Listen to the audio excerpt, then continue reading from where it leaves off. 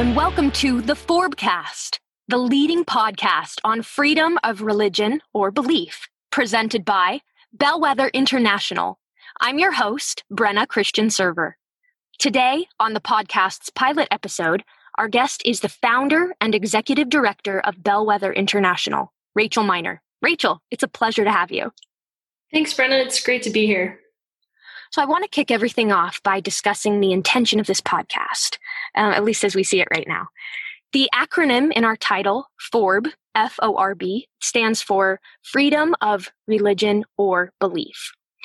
This is from Bellwether's website. The mission of Bellwether International is to ensure freedom of religion or belief by securing to individuals the free exercise of conscience, the right and control of property, and the protection of life. The mission of the FORBcast is to provide an access point for people in all walks of life so that everybody can understand and interact with what's going on with freedom of religion or belief throughout the whole world. We aim to bridge communication gaps, explore intersectionality with other social justice causes, and ultimately, we want to elevate the public awareness of this monumental human rights issue. We'll be bringing you weekly episodes full of incredible content, such as interviews with interesting people from all over the world. Today, I thought it would be valuable if we started with a kind of introduction. An introduction to me, to you, Rachel, to Bellwether, and just to the importance of FORB.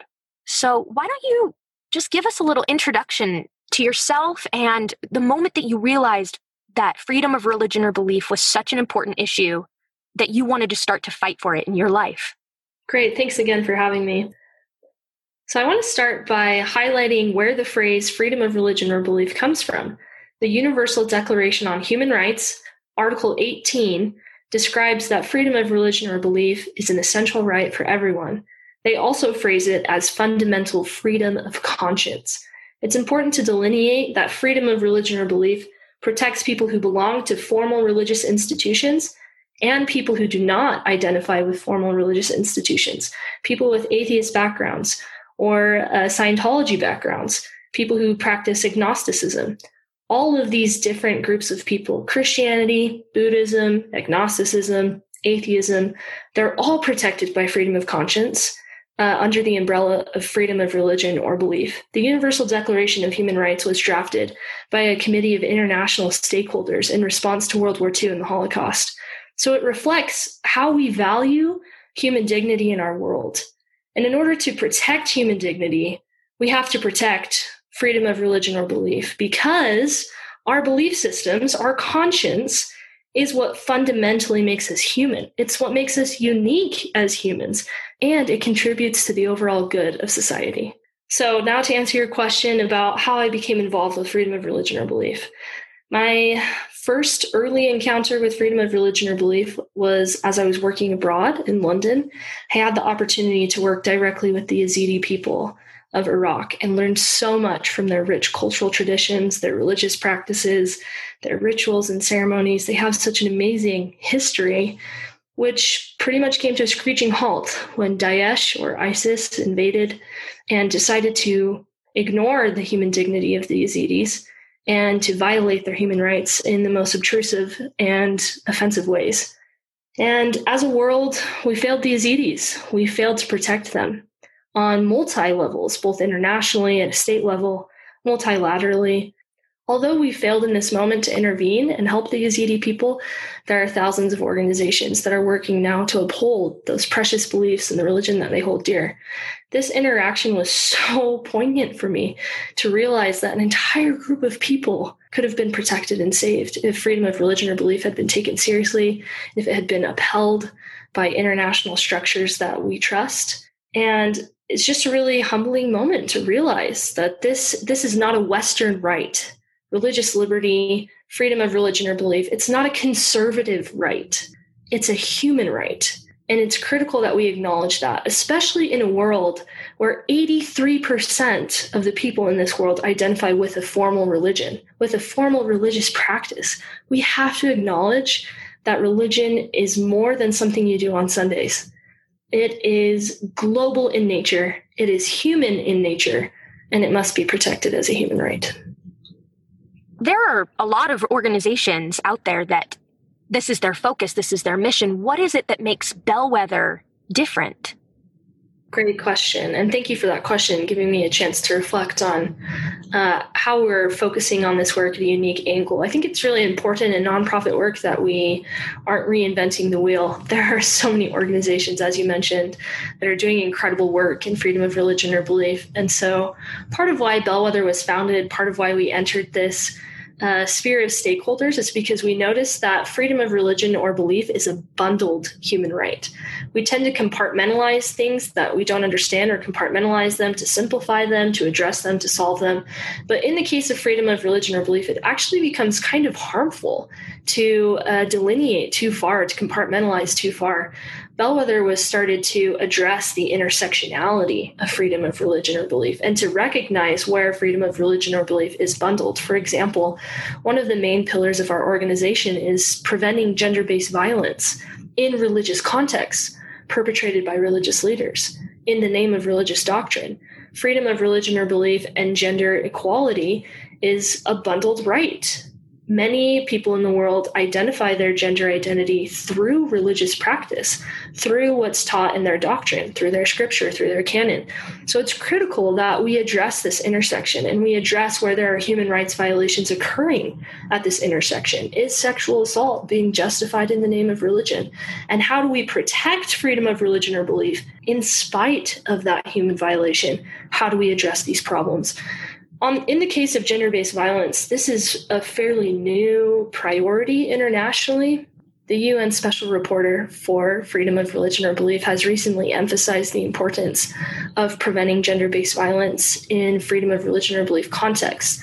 The United Kingdom Parliament recently helped to facilitate a declaration of humanity for religious leaders by religious leaders that acknowledges those who have been sexually assaulted in conflict still maintain human dignity in their own faith practices. This is a huge turning point for understanding how freedom of religion is bundled and where those intersectionalities exist, and how Bellwether is working at these intersections to pioneer and understand how to protect bundled rights, how to protect other human rights that are affected by freedom of religion and belief in this context.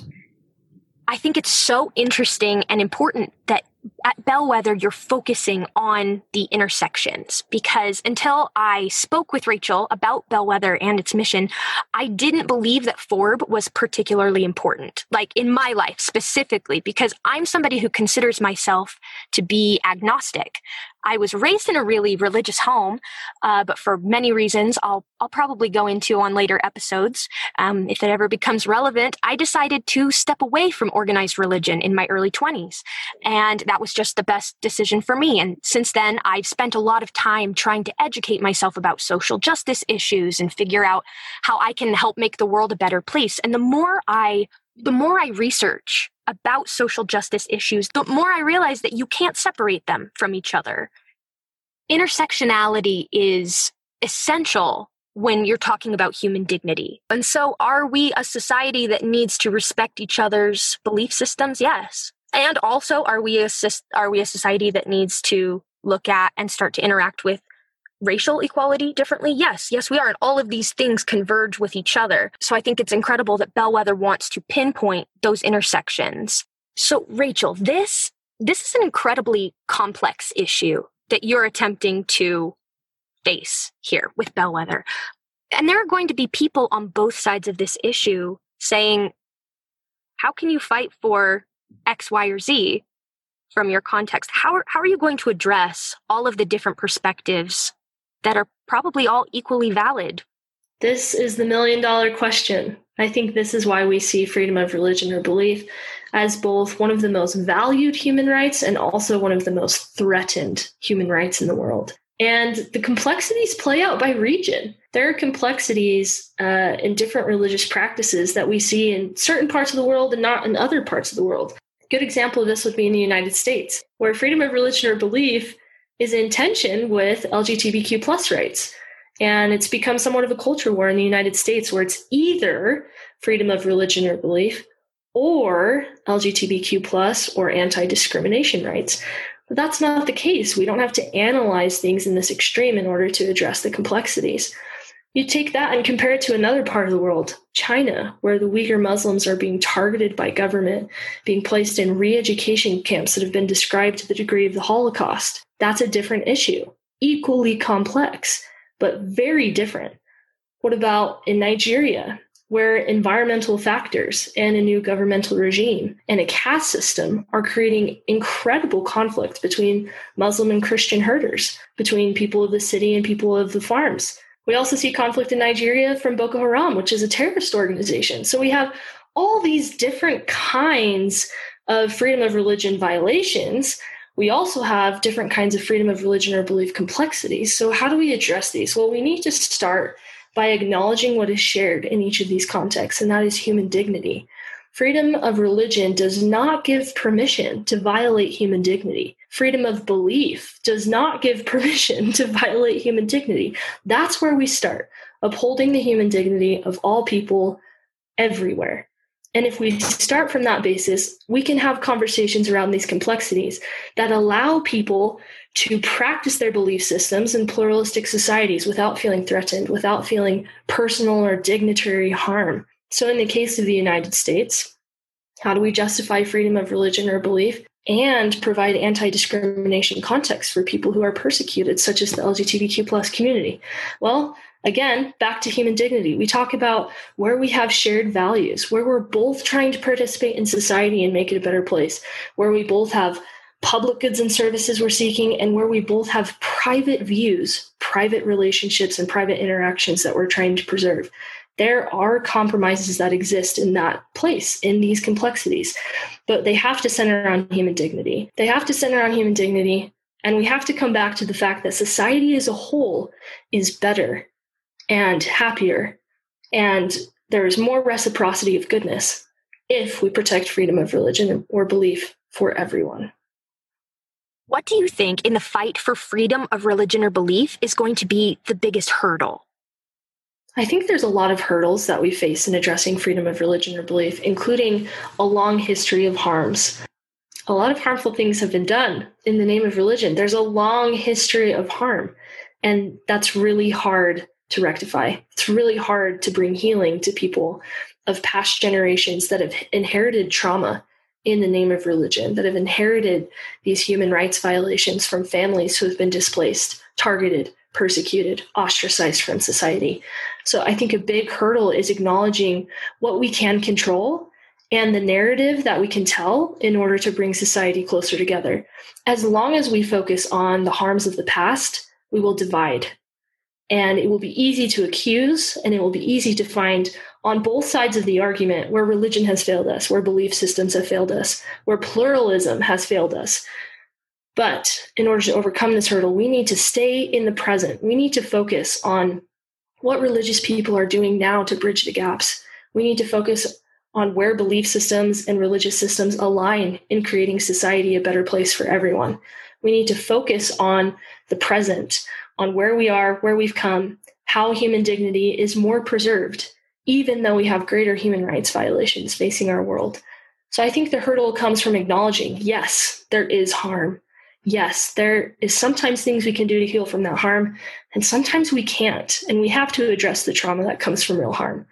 But as soon as we acknowledge that, we need to put our feet on the ground, and we need to walk towards each other, and we need to see each other with the eyes of human dignity and address that at the end of the day, we're really not that much different. We want the same kinds of freedoms. We want to enjoy the same freedom of conscience. We want to enjoy the same high standard of living. We want to enjoy protection of our people and of our kind.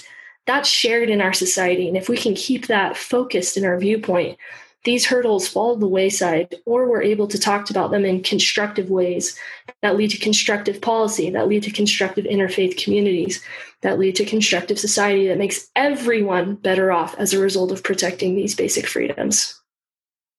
What are you most hopeful for the future? I'm most hopeful when I see people defending the religious beliefs, the secular beliefs that they don't agree with. It's not always captured in the media, as we are entertainment prone, and our news, although thorough and most often accurate, it reflects our desire to be entertained and not our desire to be informed. But we occasionally capture these instances where the Jewish faith is protecting the Christian faith, where the Muslim faith is protecting the LGBTQ plus community.